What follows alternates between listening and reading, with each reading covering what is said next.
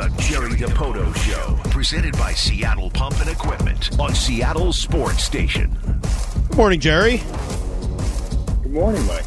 I was wondering, do you think we need to just dedicate at least 5 minutes of our time every week to just being impressed by Julio?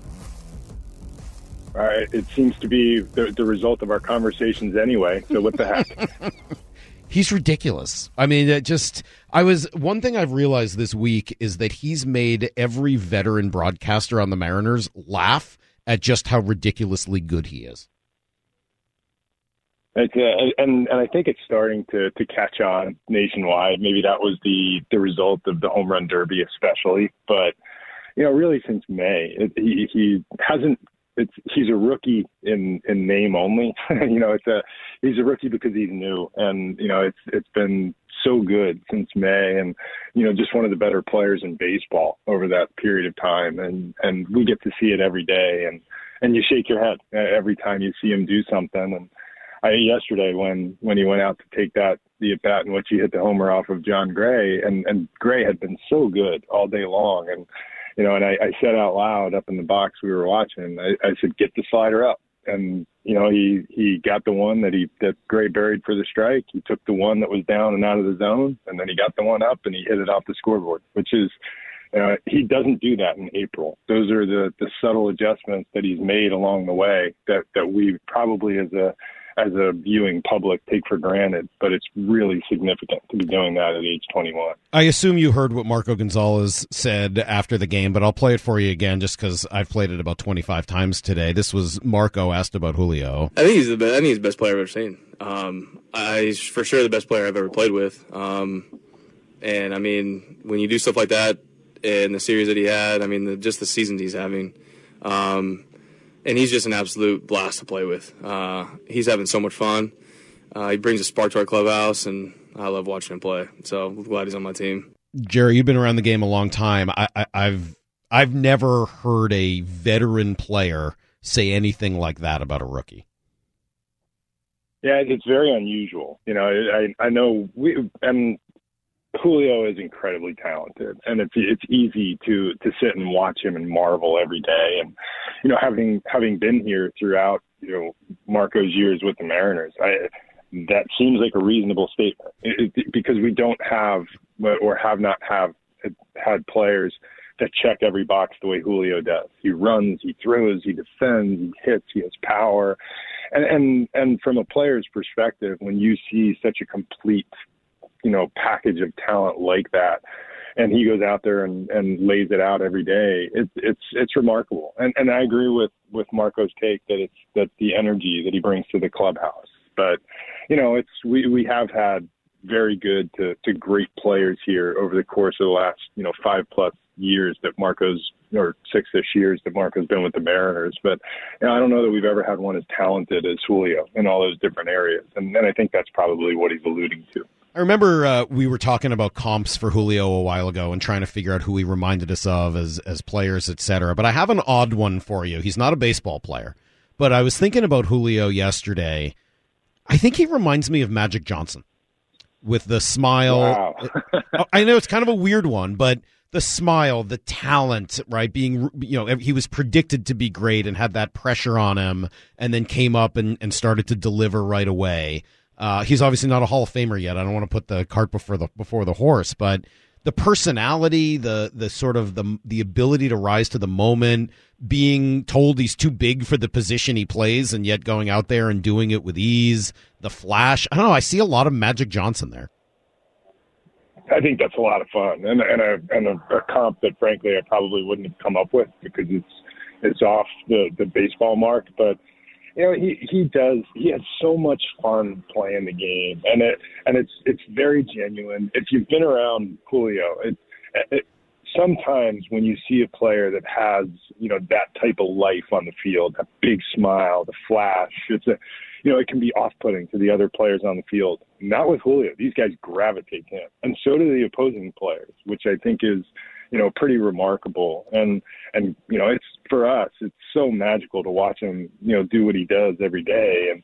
And beyond that, to stay grounded. And you've dealt with Julio one-on-one. He is for a player who is confident in an incredible set of skills that he brings to the baseball field every day, he has a way about him that makes you feel like the most important person in the conversation when you talk to him. And that's a real gift, I think. So with all of that in mind and all of the joy that you just mentioned, does it make the whole home run derby thing kind of a challenge? Because, look, it's a bummer. The guy ends up missing 4 games. You lose 3 of the games that he missed right afterwards.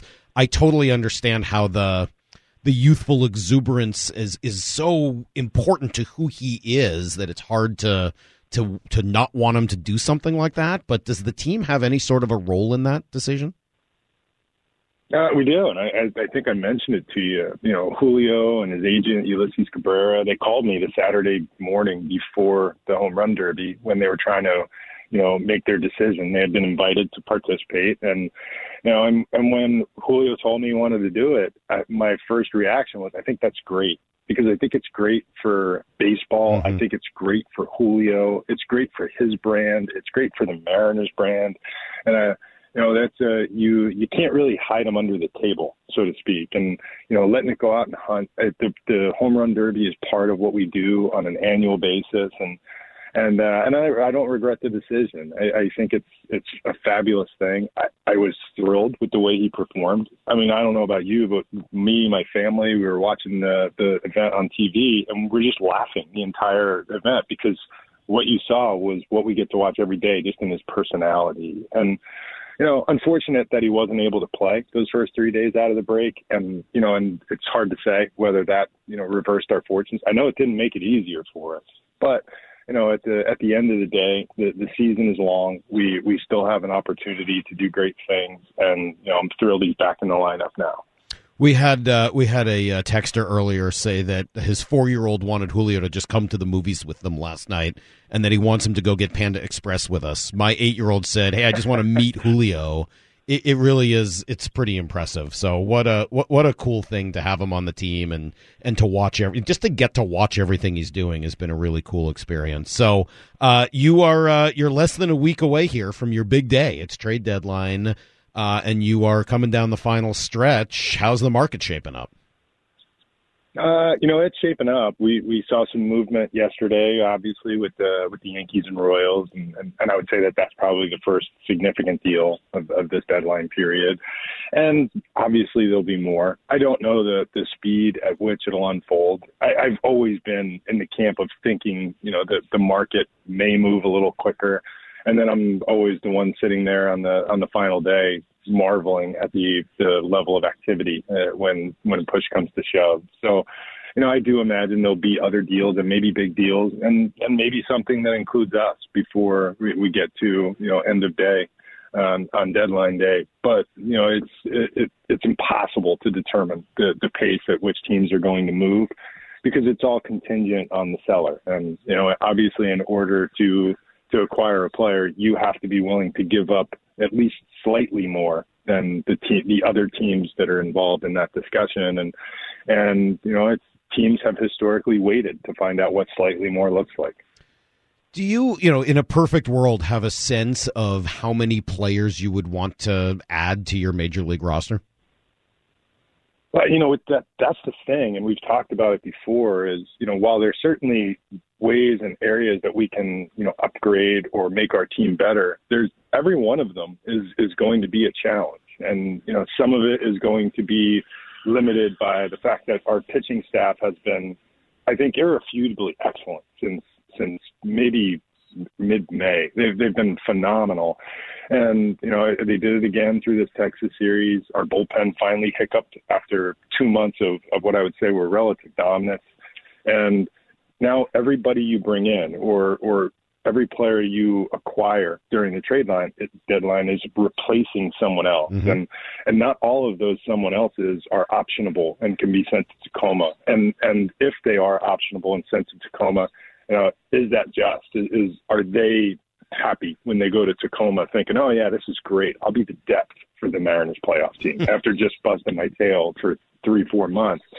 It's a very, I guess, thin line that you walk. And similarly with our position player club, We've got an all-star at first base. I think we all agree that Carlos Santana has been a pretty pivotal contributor since we acquired him. Adam Frazier's gotten it going the last couple of weeks with the bat, and J.P. Crawford is a stabilizer for us. Gino Suarez has had a phenomenal year. We are on the precipice of getting Mitch Haniger back. We just got Kyle Lewis back. Julio, we've talked about his exploits and the years he's having, and what Jesse Winker's done in this league, regardless of the ups and downs we've seen this year, are pretty significant. And then the contributions that we've gotten from support players, guys like Dylan Moore and Sam Haggerty, who, frankly, in many ways have driven us. And then behind the plate, Cal Raleigh for the last 2+ months really has been one of the best catchers in baseball and a driver behind what we're doing. So it's fun to look at all the different names fly by and, they could do this and that. But it does replace a player who's having a good year and, is a part of why we are in the position we're in. So those are very sensitive and sometimes tough decisions. Hey, you mentioned being on the precipice with Mitch Haniger. I didn't take that to mean he'd be ready tonight, but how far off do you think he would be? I don't know. Mitch is going to let us know from a day-to-day perspective where his body's at, but he's been able to bounce back every day. He's played every day with the exception of the natural off day on Monday in the minor leagues, and he'll play again tonight. And our hope is to get him out there, back-to-back days in the outfield and essentially complete games. He threw a CG last night as a DH, and now we've got to get to the point where we complete games as a right fielder. But we're making progress, and I think right now all things are pointing toward sooner than later. But we understood when he started this process that it could take up to 20 days, and then we're just going to wait and see how Mitch's body responds. You mentioned Sam Haggerty in there. He's a pretty interesting little player. I mean, what is the story behind him? I know you guys picked him up, off waivers from the Mets. What's the story behind Sam Haggerty? Hags is a really interesting I would say a really interesting guy, and not just a really interesting player. He's smart. He has a really fun personality, and it's just the way you see him play the game is the way you experience him personally. He plays the game with a fire or an intensity, but has fun while he's doing it. And Hags, when he's on the field, feels like he's the best player on the field, which I think is consistent among major league players who succeed. He has an air of confidence that probably doesn't line up with what you would think of his career accomplishments to date. And that's what allows him to thrive and hit good pitching and go out there. I think he's one of the better base runners in the league. He's just so good on the bases. And when, his name across the waiver wire a couple of years ago and we picked him up, he's always a guy we had interest in. He's got enough versatility defensively that you can move him between second, maybe third base, and really all three of the outfield spots. He's as good a base runner as there is on your team. He's a switch hitter who sprays it from pole to pole. He'll give you a good at bat. And I think, like we've seen with so many players that were impacted by the 2020, short season with COVID, Sam is just now getting the reps, the opportunity to show what he can do at the big league level. And it's hard to say it's not legit. He's doing it every day. He finds a way to contribute. And, I know he's well received by his teammates. And when you look at good teams, and we'll go back through history and look at, the really good teams that made a difference in the postseason, that were there year after year, they had role players like Sam Haggerty's and like Dylan Moore's. And it's one of my favorite parts of our team is the way the role players have really contributed to this club, and more importantly, how they've grown in the big leagues, because you need them to do the things that we plan on doing as a team. Yeah, it's funny you say that. I was going to ask you, because I remember you saying at the beginning of the year, championship teams have Adam Frazier's on them. And I have found myself thinking that championship teams have Sam Haggerty's on them. That he really does seem to. Same notion. Yeah, right. They just, those guys that seem to always be around positive teams and situations. It is so strange that he's a second baseman. I mean, I feel like I've never even seen him play second base. Have you ever seen anything quite like the outfield injury bug that hit this team this year? I mean, it just feels like you've been in such a tough spot trying to figure out how to get enough people into your outfield every day. It's definitely been a battle for us. And obviously, when you've spent almost the entire season to date without two of your four best outfielders, that complicates matters. But, it's partly why, and you could argue that it's three of our best five outfielders, whatever the math. But Jerry, the other day, I think it was five of your five best outfielders were all hurt. That's true. Yeah, for a moment in time, it really, what it does is it really shines a light on, how valuable the consistency that Julio has shown since May has really been, and how quickly he adapted, and and then really illustrates the importance of the versatility that guys like Frazier and Dylan Moore and Hags have provided our team. And, no matter who we've plugged in, they've found a way to contribute. And you're probably never going to replace the raw production of the Mitch Hanigers and the Kyle Lewises, or what you would expect of them over a 162-game season. But our guys came pretty damn close to doing what you needed to do to not just survive, but put yourself in a really good position. And now, as those guys return, we hopefully we clean up and we still find a way to provide opportunity for those guys who really did so much to propel us to this position. What'd you think of the first week or so back for Kyle Lewis? It's the ups and downs. My favorite part of it is that he's out there, that he's played 2 games in a row, that he's played defense and been out there in long games to play right field. I do think he's visibly running so much better than we saw him in his first touchdown. And, I can't really allude to how he's feeling in the recovery from his concussion, but there seems to be no hangover from that episode. So, I'm thrilled that he's out there. I do feel like each day when I wake up and Kalu's name is in the lineup, I look at our lineup and I say, that's pretty good. Yeah. And, I know when he's standing on deck, I know the other team thinks he's a threat. And, Kyle's a dangerous player, especially in the batter's box, and other teams see that. And I'm thrilled that he's active and on our team. And, I wish it were easier to figure out how to manage the moving parts some days for Scott between the outfielders and Carlos Santana, but I'd much rather have that problem than 5 outfielders on the sidelines. Yeah, no kidding. We talked last week about Cal Raleigh and the Jason Varitek comp. Then he goes out the other day and just has what a ridiculous game. I mean, that double to set everything up, right? It kind of takes the pressure off everybody else because now the game is tied and they can just go do their thing.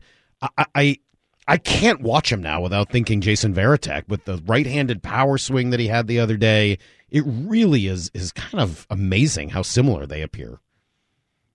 Yeah, Cal has been so good. And, the thing about Cal that I appreciate is that, he struggled a lot in his initial, foray into the big leagues, and his first 30, 40 plate appearances this year, he could easily have allowed himself to just be buried. And we talked about this briefly before, but when he took his brief reset in Tacoma and came back to the big leagues, he came back with a much different perspective. I think he had almost a what do I have to lose way about him instead of oh my God, I'm going to lose it way about him. And I think since that time, he's just flourished. And it really is. That's the transition point for young players, is when they let go of the fear of failure and just go out and play with no fear. And Cal hit that moment when he returned from Tacoma. And as I said earlier, he has been one of the best catchers in the league. And no matter how you cut it, in F-WAR, in slug, in getting on base, and the damage that Cal's done has really been a huge boost to our team. If you think about the various periods of time, including suspensions, that we've been without some of our better hitters and certainly some of our more damage-oriented hitters, and Cal picked it up. How you got the Astros again here? Obviously, it was a tough series at home last week. Do you feel that that you need to you judge the team differently based on how they perform against some of these top teams in the league versus how they perform against some of the teams that will more likely be sellers here in the next couple of days? No, in my mind, you got to beat them all. And it's if nothing else, we've watched this, through the years, especially in the American League East. And when those teams, historically, the Yankees, the Red Sox, and the Rays, more recent vintage, the Blue Jays, the teams that survive the gauntlet in that league are the teams that handle the teams that they are supposed to handle. And and as we mature as a team and the way we evolve, it's important that we have to continue to keep the pedal down when we're playing teams that we are perceived to be better than. Because, as we've seen through the years, and last year's a great example, you can't sell anybody short in this league. There's a lot of teams that can get on, benders with that are based on heart and soul and momentum, and that can happen at any point in this league. But I do think that as we get into especially this next week of games with the Astros and Yankees, it's a great test for us, and a chance to go out and show that you can play with the best teams in baseball. Because with the exception of the Dodgers and maybe the Mets over in the National League, these are the two best teams in baseball, and we'll have to eventually go through them if we want to accomplish the things that we want to accomplish, and this is the next test. I was thinking of the Orioles when you talked about a team that can just kind of get on a bender like that.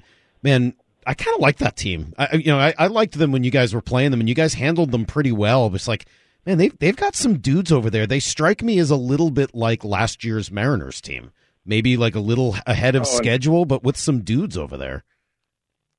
I agree. And I think they have, currently they have, if not the best farm system in baseball, it's certainly at the upper end of what is out there in talented systems. And, I think Mike Elias and their baseball group have done a great job through, what has been a longish rebuild, and they've done it the right way. They gathered a ton of talent through the draft and international, and they're starting to see some of those young guys really, gain traction at the big league level. And I was talking to Mike earlier in the week, and I told him I could not be more impressed with what you guys have done. And if you think year over year, who are the most improved teams in baseball, they have to be at the top of the list. It's a good thing that's happening in Baltimore, and I think that too is good for baseball. Well, you've heard it here first. Jerry Dipoto will make a deal with the Orioles. We know they've been talking. I will pass that on to Jeff Passan. Jerry, thank you. I'm kidding, but thank you. This is fun. I'm really excited to see what happens. I love the trade deadline. I've told you this every week, and I just it should be really cool to see how this team manifests itself down the stretch, because what we're seeing right now with the emergence of the superstar in Julio and everybody kind of rallying around him and the role players you're talking about, this is a pretty fun team to watch. There's no doubt. No, I have a blast doing it every day. I hate the days where there's no game. Us too, because then we got to come in and find something else to talk about the next day. Jerry, thanks. We'll talk next week. Good luck at the deadline. Thanks, Mike.